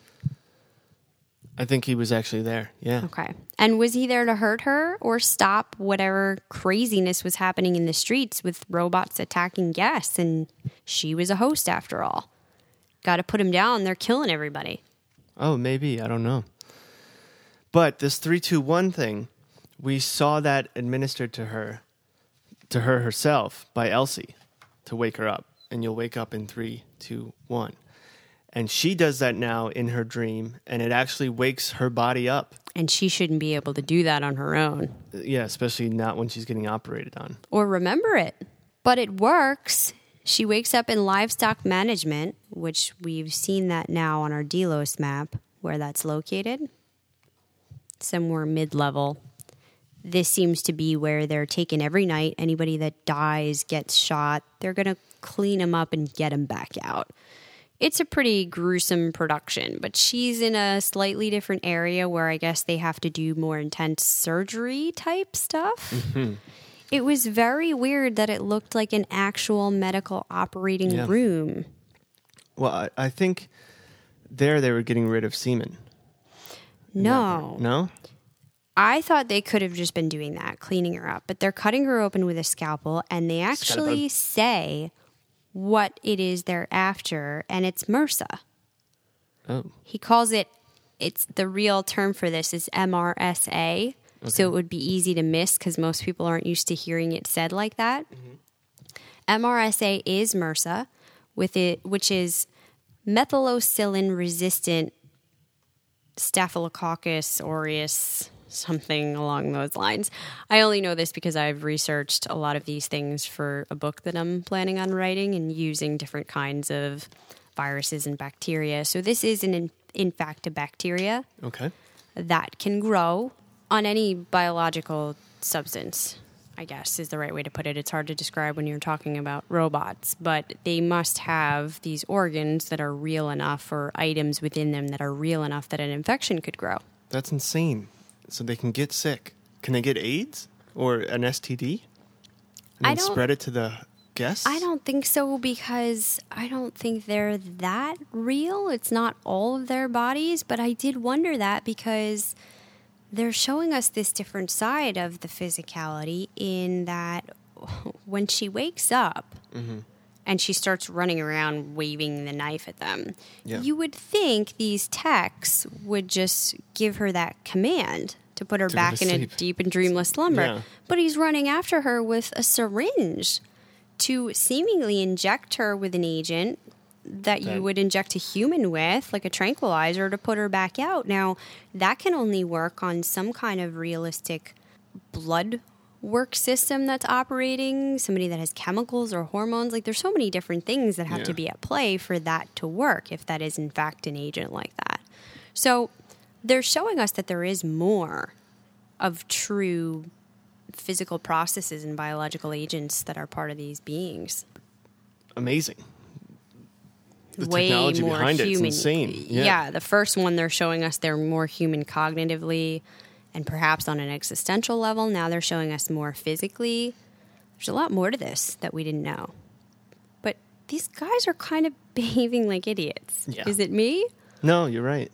They should have had more control than that. Like, oh, What do you do? what do you, let's just let her run out because we don't know what to do. There's got to be like procedures and they must be super trained in what to do if something like this happens. They don't try to use any commands. They basically just run after her. As she goes into another room, stumbling, you can only imagine where you said this is where I really felt for them. Mm-hmm. I've felt for them a couple of times throughout the episodes, but not like this. No. Not like watching her, just this look on her face. It's like she's suffering. Acting is amazing Felt pain. here. First of all, isn't it everybody's worst nightmare to wake up in the middle of a medical procedure geez. and Yeah. know what's happening to you? She looks down, her stomach is wide open, she's bleeding. And now these people have these masks and this equipment on. When you run out, you come into another room where people that you know, bodies are being chucked around naked and hosed down and washed off. This must look like some kind of horror movie. Ugh. I mean, it's terrifying. And she actually sees Teddy. He's dead, you know, propped up against the wall, waiting to have his own repairs. Is he Aware? conscious of something in this moment? Well, the way they kept the camera on him, it felt like it. Right? I know they're not going to say anything to the higher-ups, but this is something that the higher-ups should know about. They're all going to find out. There's no way Maybe. they don't. I don't know. But what does this mean for Maeve? Well, she's for sure not going to forget that. That's going to go in the memory bank as well. And are they going to find out? So these guys, if they don't know, are going to try to cover it up. They're not going to say she woke up.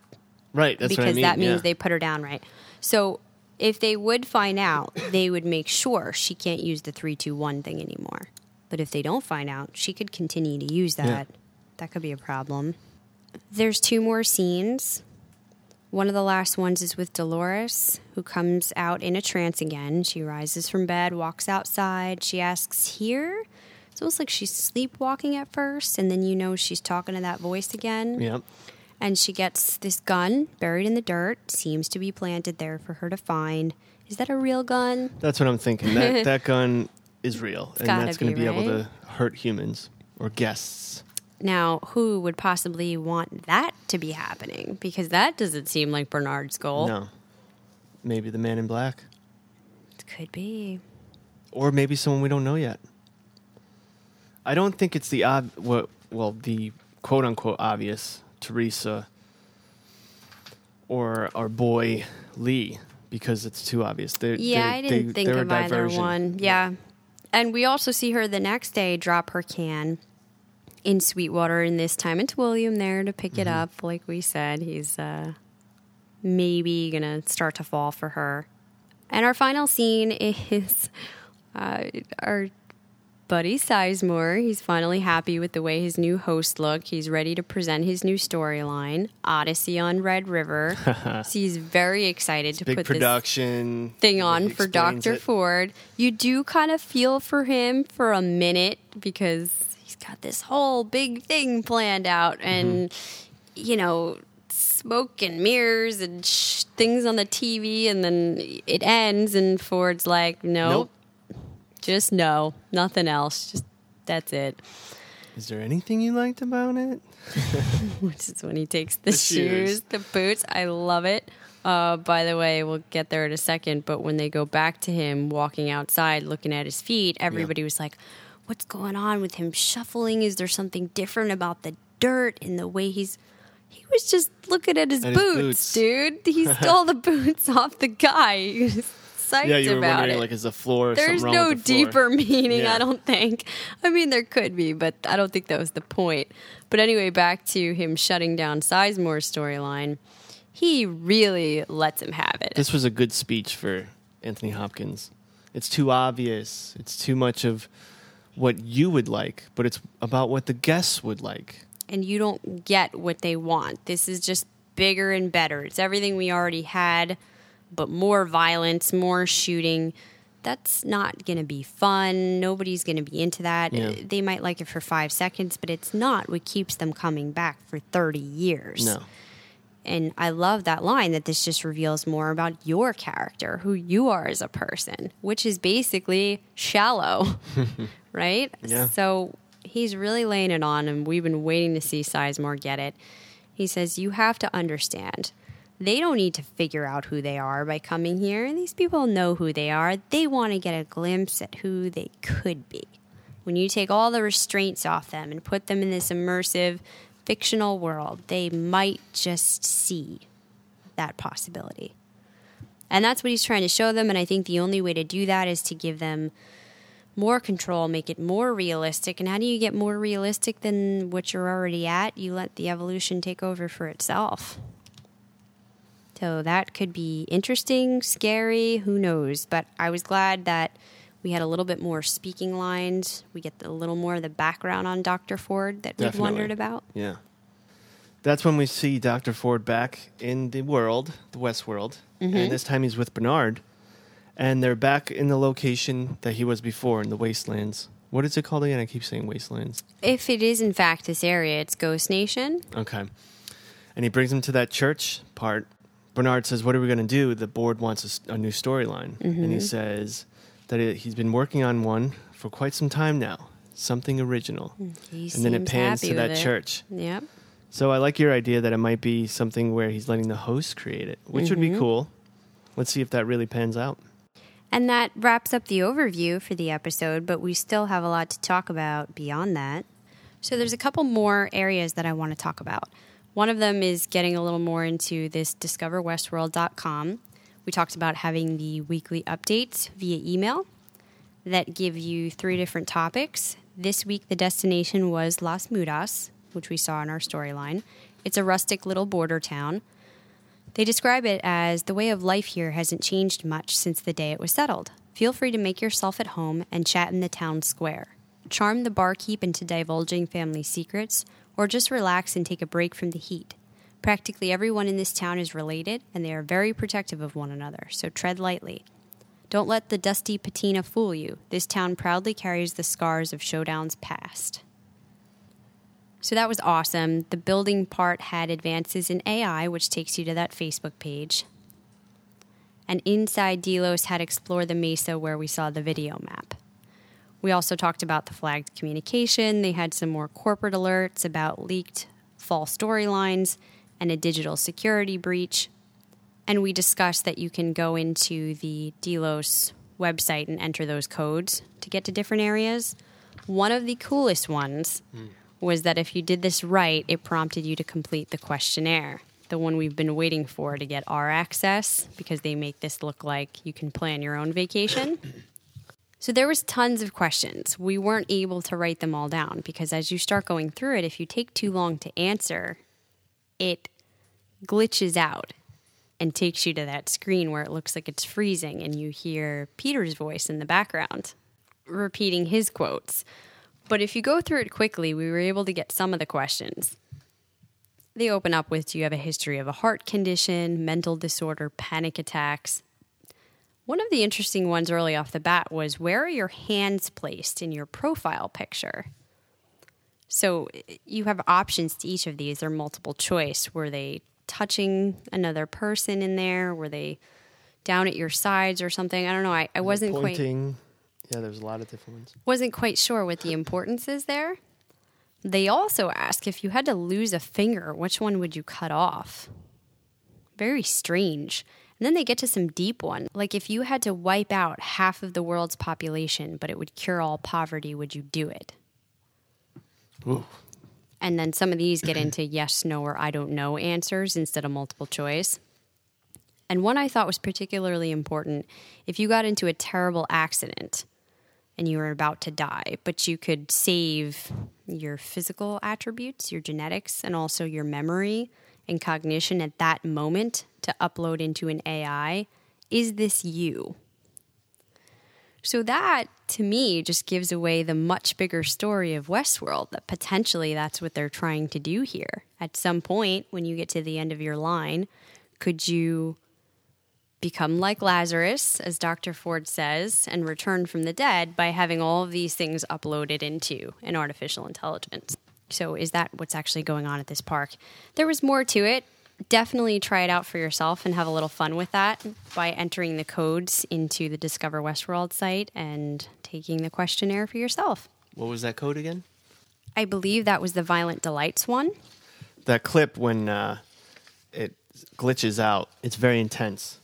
And I definitely implore you to go check that out. And you can get stuck there. I don't know if that's on purpose, but you had to kind of refresh to get back to the regular screen. Another cool thing, and I'm not going to read through the entire thing. You can find this online or on Reddit to read Westworld's full terms of service, the terms and conditions of Delos Destinations. You have to accept the terms and all the liability that comes with, such as any injuries that might occur. You can't sue them, like financially or criminally, for anything from broken bones and heart failure to psychological trauma. This was funny. Statistically speaking, you're more likely to die from a lightning strike than while in Delos Park. However, the following causes of accidental death have occurred: buffalo stampede, self-cannibalism. Here's that thing again. Are we going to see a self-cannibalism storyline at some point? Accidental hanging, autoerotic asphyxiation, allergic reaction to non-native plant life, falling from great heights, tumbleweeds. What is happening in this park? Who died of a tumbleweed? They also talk about all weapons and equipment having proprietary safeguards, so you can't tamper with them, or the ammunition. That's a clear tip-off. They talk about the hosts having the Good Samaritan reflex to prevent bodily harm, but that there could be things like an act of God, a storm, circumstances beyond their control where you could get hurt. You have to leave all of your possessions, especially any electronics, behind. You are not allowed to bring anything in, record in any way. You can only have their photographs if you want that. You have to agree to leave the compound on your leave date. So this is where it says a maximum of 28 days, and you cannot make an attempt to hide within the park, or you'll be persecuted. I feel like they're not putting these things in on accident. Yeah. These are part of the narrative or something that's happened beforehand, so they're all probably important. Obviously, you can't take anything out of the park. And you ready for the kicker? Now, I know people have talked about this, but it's super important. We have to bring it up. By entering the port of entry, you acknowledge that Delos Inc. controls the rights to and remains the sole owner of, in perpetuity.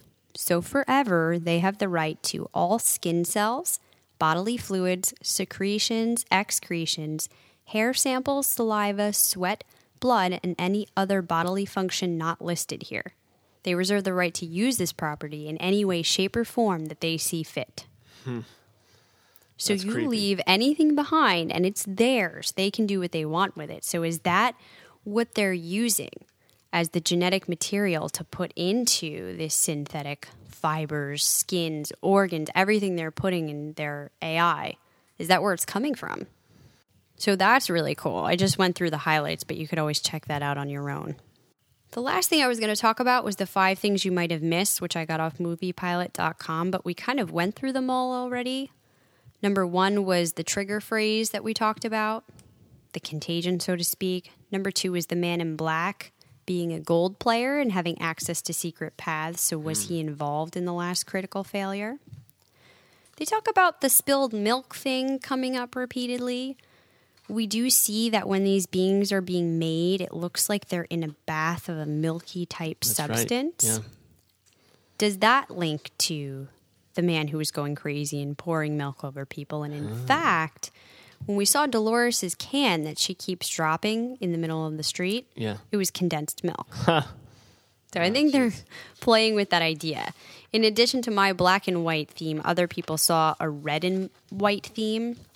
So the blood and the milk that was mixing together in episode 1, the face paint on the Native Americans here, the headquarter colors. And finally, my favorite was the art references. So I love that this website talked about, obviously, Da Vinci's Vitruvian Man. You see that on when they're dipping the people into that milky substance. It looked like the same thing. But also, Sizemore talked about how his new storyline would make Hieronymus Bosch look like he was doodling kittens. So for those of you who aren't familiar with this painter, he lived at the same time as Da Vinci, though he had a very different style. He was nicknamed the Devil's Painter for his alarming works. The most famous of this, the triptych, The Garden of Earthly Delights, so the 3 scenes where he's showing God presenting Adam and Eve to the Garden of Eden, to paradise. The second one are all the earthly delights, so the nude figures, the animals, the beasts, and the third representing hell. It's very frightening, very detail-oriented, very not like what Sizemore has going on. His is so simple and ridiculous, but I think the Bosch tip-off is trying to lead at the deeper themes going on here. So we talked about through culture with Shakespeare, also through art references. That's it for their points, and our questions we already went through as well, so I think we can go right to our Reverie rating for this episode. Okay, I'll go first. I give this a 9.7 Reveries. So you went up one. I was at 9.5 last time. Oh, you went up 2. I was hesitant to go up so high. I said I wasn't going to do that quickly, but I loved almost every part of this episode. There was a critic review that I totally agree with. This week, we get to enter alongside Westworld as human guests. They are its audience, much like we are its audience, although the comparison is often less than flattering. Nice. I went with 9.6 Reveries. Again, same as last time. It was just as good, just as interesting. Gave us more questions, but answered some questions. I'm hooked. I was literally talking aloud throughout the episode. I was going, oh my God, that's amazing. Did you see that? I think I was annoying my family. Who was your MVB for this episode, Jason? What is it? Most valuable ballbuster? The most valuable being. I'm going to go with Dr. Ford. Because he laid down the law. We got to see him just make that little pansy piss his pants pretty much. And we got to see him in his passion, which I really enjoyed. So Anthony Hopkins had very good speaking points, very good speeches, I guess you would say. So yeah, he shined. Yeah, his was my favorite quote that you mentioned earlier. We create life itself out of chaos. Mm-hmm. I wasn't sure who to choose. I'm going to pick Maeve after going through it because of what I said, that while I did feel for the host, this was the first time that it hit me like a gut punch when she woke up. Yeah. Her realization was so realistic. I love that depiction. All right, on to Clatcher's comments. Shout out to Mac Addict 16 for giving out our first review on the Coffee Klatch Crew Westworld channel. So it's a brand new channel. So we're starting all over again with reviews. So we need your guys' help. Even if you've reviewed on our other channels, if you can go over there to iTunes, do Westworld, you'll see ours. It looks very similar to our other designs. It'll have the little dude on it. Yeah, so instead of pulling up the Coffee Klatch Crew one, pull up the Westworld one so that we can get this going on that channel as well. Doesn't have to be long. Just give us 5 stars. That would be great. Yeah. And a quick couple of words. And a shout out to G.A. Bells for giving us a great review on the Mr. Robot podcast channel. So that's still getting listened to, which is great. Yeah. And we have one great comment from on Facebook, Coffee Klatch Crew, Cameron Cave. I just listened to the podcast. No, the host narrative is not daily. They continue their narrative unless interrupted or if they die. Every time Teddy comes to town, it's implied a couple of weeks has passed. Notice guests are all new each time. The incomplete memory wipe and the fact that previous snippets of previous storylines and narratives are left in hosts, but ideally inaccessible, is taken from real-life computers. In a hard drive, when a data or file is erased, only the access information to the data is earned. The data is left intact unless a full format and wiping the memory is done, which currently is time-taking and painful to do. So I assume the writers assume the same features is left in this advanced robots as well. I like that. And yeah, he agrees with the it's not happening every day thing, which is cool. We have 2 more comments, one from Stan, who said he's excited we're doing Westworld because he started with Mr. Robot. 2 things. One is that Thandie Newton was not the one we were talking about last time. Oh, yeah, I made a mistake. We got to correct that. Guardians of the Galaxy and Avatar, that was Zoe Saldana. But Thandie Newton has been in tons of great stuff, TV shows like Rogue, The Slap, ER, and movies such as 2012, W, Pursuit of Happiness. She's got her own credits going on. Definitely. So that was just a slip up. And then also, I was talking about this originally being a book, which I thought it was from Michael Crichton. But thanks to Stan pointing it out, I went and looked, and it seems as though it was originally written as a screenplay, which they then turned into the movie and brought it out, one of the versions of the script, into a novelization. Okay. So I didn't know that, and there was some differing information online, so thank you very much. I would have gone running around looking for the actual book and not been able to find it. This is why we need you guys, because we can't, we fuck up often. So if you let us know when we do, we can fix it here. And we do so much research, but it's really hard, especially in the short amount of time we have now, just a few days to look at this stuff. So thank you for being our investigators. Please continue to do so. And also from Rachel, who we mentioned before, she gave us the gossip note on Angela Serafian. She also said she was watching the first episode and noticed something that might pinpoint the location of Westworld. When they go down to that basement level in cold storage, there was the battered statue of a globe outside, which we said could have been that initial welcome center. She says it reminded her of the entrance to Universal Studios. Oh, yeah. The LA theme park and backlot. And then the scene later where Sizemore and Cullen were talking outside seemed to corroborate the Hollywood Hills location. Oh. This would mean that the park would be based on an actual film set. The worn and abandoned globe signifies that entertainment has moved on significantly from generic theme park attractions. Westworld itself looks hugely expansive, but maybe there is an artificial element to its boundaries, similar to what we saw in The Truman Show. I like that. Good looking out. So thank you very much. Please continue to write in with your theories and any information that you might have. We are also going to hold over because this episode went so long, and we want to get some more feedback from you and have some time to kind of analyze this further. We asked the question last time, if you could come to this park, what role would you play? So white hat, black hat, somewhere in between. What would you do? Would you go on the treasure hunt? Would you go out looking for the deeper maze? Would you go for the natural splendor of the park? How would you enjoy it? Be imaginative, even if you haven't seen it in the park, but you think it might be there. Let us know. Oh, yeah. Think of something fun. We can't wait to talk about that. And we'll see you next time when we review episode 103 entitled The Stray. Real quick, this is the annoying part that all podcasts do. We ask you to do stuff for us. So please leave a review and a rating. Tell your friends about us. Spread the word. Let's keep building. Check out our website, coffeeklatchcrew.com. Follow us on Twitter at CKC Podcast. Remember, we are still a free podcast. We don't have any ads. We try not to bother you with things like that. But the way we can keep growing and doing what we're doing is with your help. So please just check out those couple of things. Help us out. And maybe one day we can get even bigger and better. We'll create our own fucking place so you can come visit. And kill people. Coffee Klatch World. Everything will be fake except for the flies. They're real. Yeah. Why are they real? I don't know. You can't control the flies. They probably couldn't keep them out. All right, guys. Until next week, this round's on me. This round is on me.